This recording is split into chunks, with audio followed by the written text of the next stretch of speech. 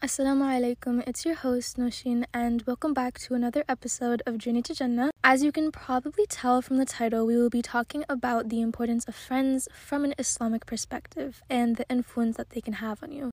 On social media and in real life, I see tons of people choosing to be friends with others that just aren't a positive influence on them, and sometimes they actually have a negative influence and cause you to change negatively. Especially in the Muslim community, I hear this often because we mistake what true friends are. We think they're just people that we can talk to since we have a common interest. Like, maybe you both love Gilmore Girls and think Rory and Tristan should have been endgame, or maybe you're both on the soccer team, or go to the same school, or live right next door to each other, so the friendship is convenient. And don't get me wrong, all of these things are amazing starts to friendships with people. Enjoying common things are amazing things to bond over. These people that you call friends may be people that will defend your name when you're not there. And I mean, they should be like this. They'll give you a hug when you need it and will comfort you when you're at a low and will help you get back to your high. But that doesn't change the fact that you need to go over a lot of other things before you truly let them into your life. And I don't mean just by telling them about your past or confiding in them with things you wouldn't tell anyone else.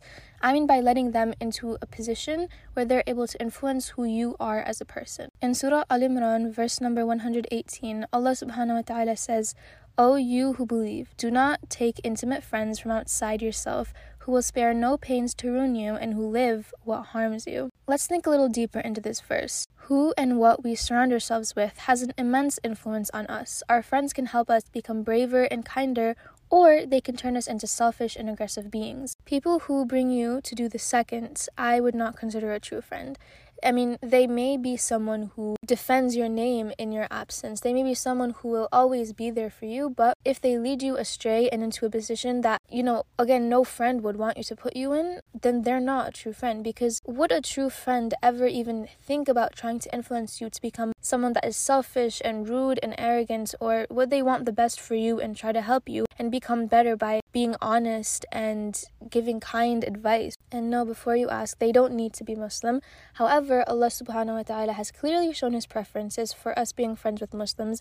In Surah Al-Imran, verse number 28, Allah subhanahu wa ta'ala says, "Let not the believers take the unbelievers as allies in preference to the believers, and whoever does that, then he has nothing to do with Allah, unless it be that you merely take precautions against them." We all have our own situations. Who knows? Now, let's just say that you have a friend. They're Muslim and your closest friend out of anyone on this planet. They're the person you are the most closest with outside of the family. Both of you are doing well and it's a good friendship based on everything I've said so far, and it's healthy for you. But then one day they tell you that they now have a boyfriend or a girlfriend. Now, of course, in your position, the best thing to do is to advise them about haram relationships. That is the healthy and, again, the right thing to do, being as close as you are to them. And they answer something along the lines of, "I just love them too much, but I'll try to make it halal." Positive answer, right? But let's just say a week goes by and they admit to committing some form of zina. Now, again, the best thing to do here is to advise them on halal and haram. However, and this may be a hard pill for some of you to swallow, there's only so much you can do and say. There's a limit on time before what they do gets to you. In other words, it's either you guide them or be guided by them. And by guided, it can mean a negative or a positive thing. In this situation, it would mean you guiding them out of a haram relationship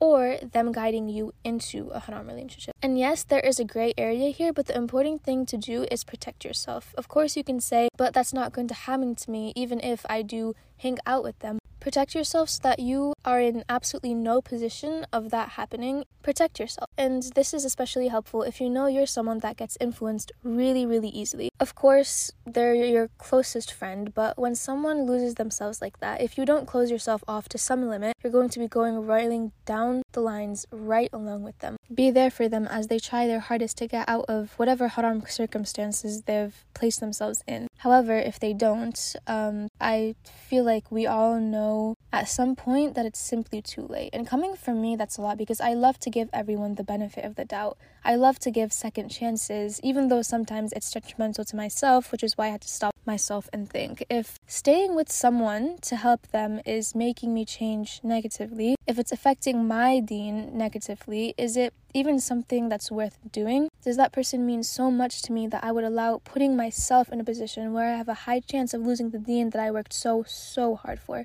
The answer for me was no. And for all of you, if you ever end up in a predicament such as this one, it should also be no. And I know it can be hard. I know that the memories that you share with that person, the the time you've spent, the inside jokes you two hold, and alhamdulillah for all of that, but sometimes you just need to let go. Separating and going your different ways isn't a bad thing, it's just that they've chosen their path and you've chosen yours. I know a lot of other people, myself included, have gone through a situation like this, so I wanted to give out the advice in simple terms. Think about it like this. On one hand, you have your love of Allah. On the other, you have your love for them. Now rank them. Where does Allah go and where do they go? Of course, Allah is going to go first. Why? Because your love for Him is higher and more immense than it will ever be for that friend. Now you may be asking, why are you even asking me that? Shouldn't it be common sense? Well, I ask because when you leave something or someone for the sake of Allah, it's because you love Allah more than that thing or that person. That is the only reason, because Allah's love is above everything else. And you know what's beautiful about this? There's actually a hadith where the Prophet ﷺ says, you will never leave something for the sake of Allah, but Allah will give you something better in return. Allah knows that you are leaving something harmful. He sees you and what you're doing. He knows that it may be something you love, yet you're leaving it for the sake of Allah, and He will reward you for it. Maybe not now, but sometime in the near future. And I'm bringing this up because we as believers should be uplifting one another and constantly helping, advising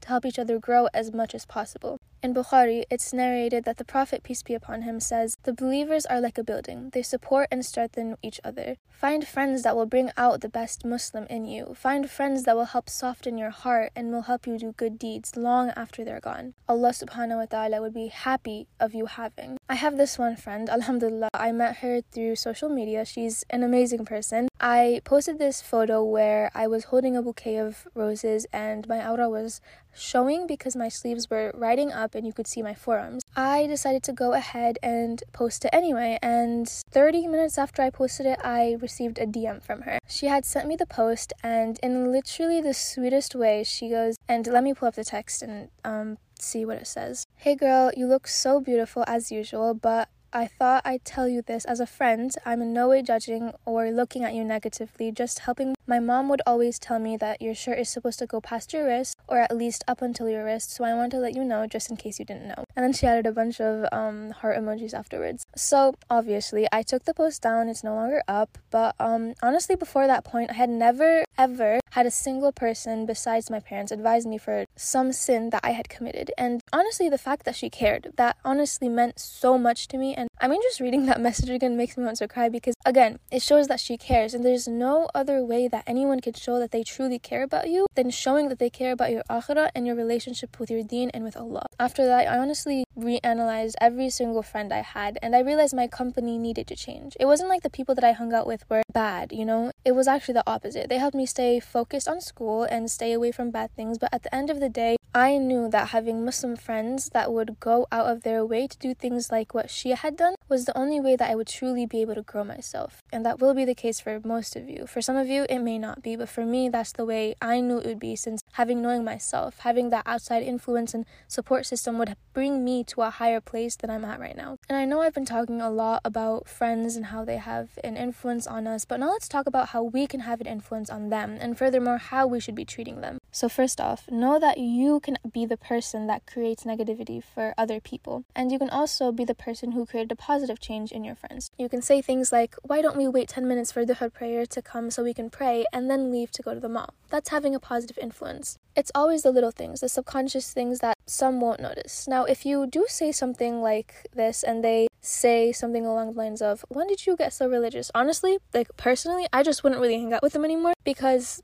when I tell you how much of an ick that is, I can't even begin to explain. And if you're trying to become closer to Allah subhanahu wa ta'ala, they should be supporting you and not giving negative comments like that. They're so backhanded and off-putting. They, again, should be supporting you. Anyways, the point of it is that you should try your best and they should also try your best. It's a 50-50 situation. Now, when it comes to how you should be treating them, I'm just going to be going over a bunch of things that I honestly feel like are no-brainers, all common sense. So you should be treating them with kindness, respecting them, their opinions, and their privacy, standing up for them even if they're not there with you at the moment, being concerned for their safety and having conversations when they're doing something harmful in order to help them because you care for them, and just, being there for them when they need you. And then we can go on to little gestures to show that you care and appreciate them. Do nice things like maybe buying them presents from time to time, or maybe if you like to bake them something every now and then, or like if you like to draw them something. Like, imagine receiving a homemade cake or something from a friend. I promise you, I will never stop being your friend if you do that. That's the sweetest thing. And honestly, what I do is I think about what I would want, or just like if I'm scrolling through Pinterest or TikTok and I want something, I'll save it for an idea for later and then do that thing for somebody else. And obviously you have to think about whether they would like it as well. It's not just about you, you're doing this for them. But in my opinion, it's sort of kind of an easier way of doing things, because I am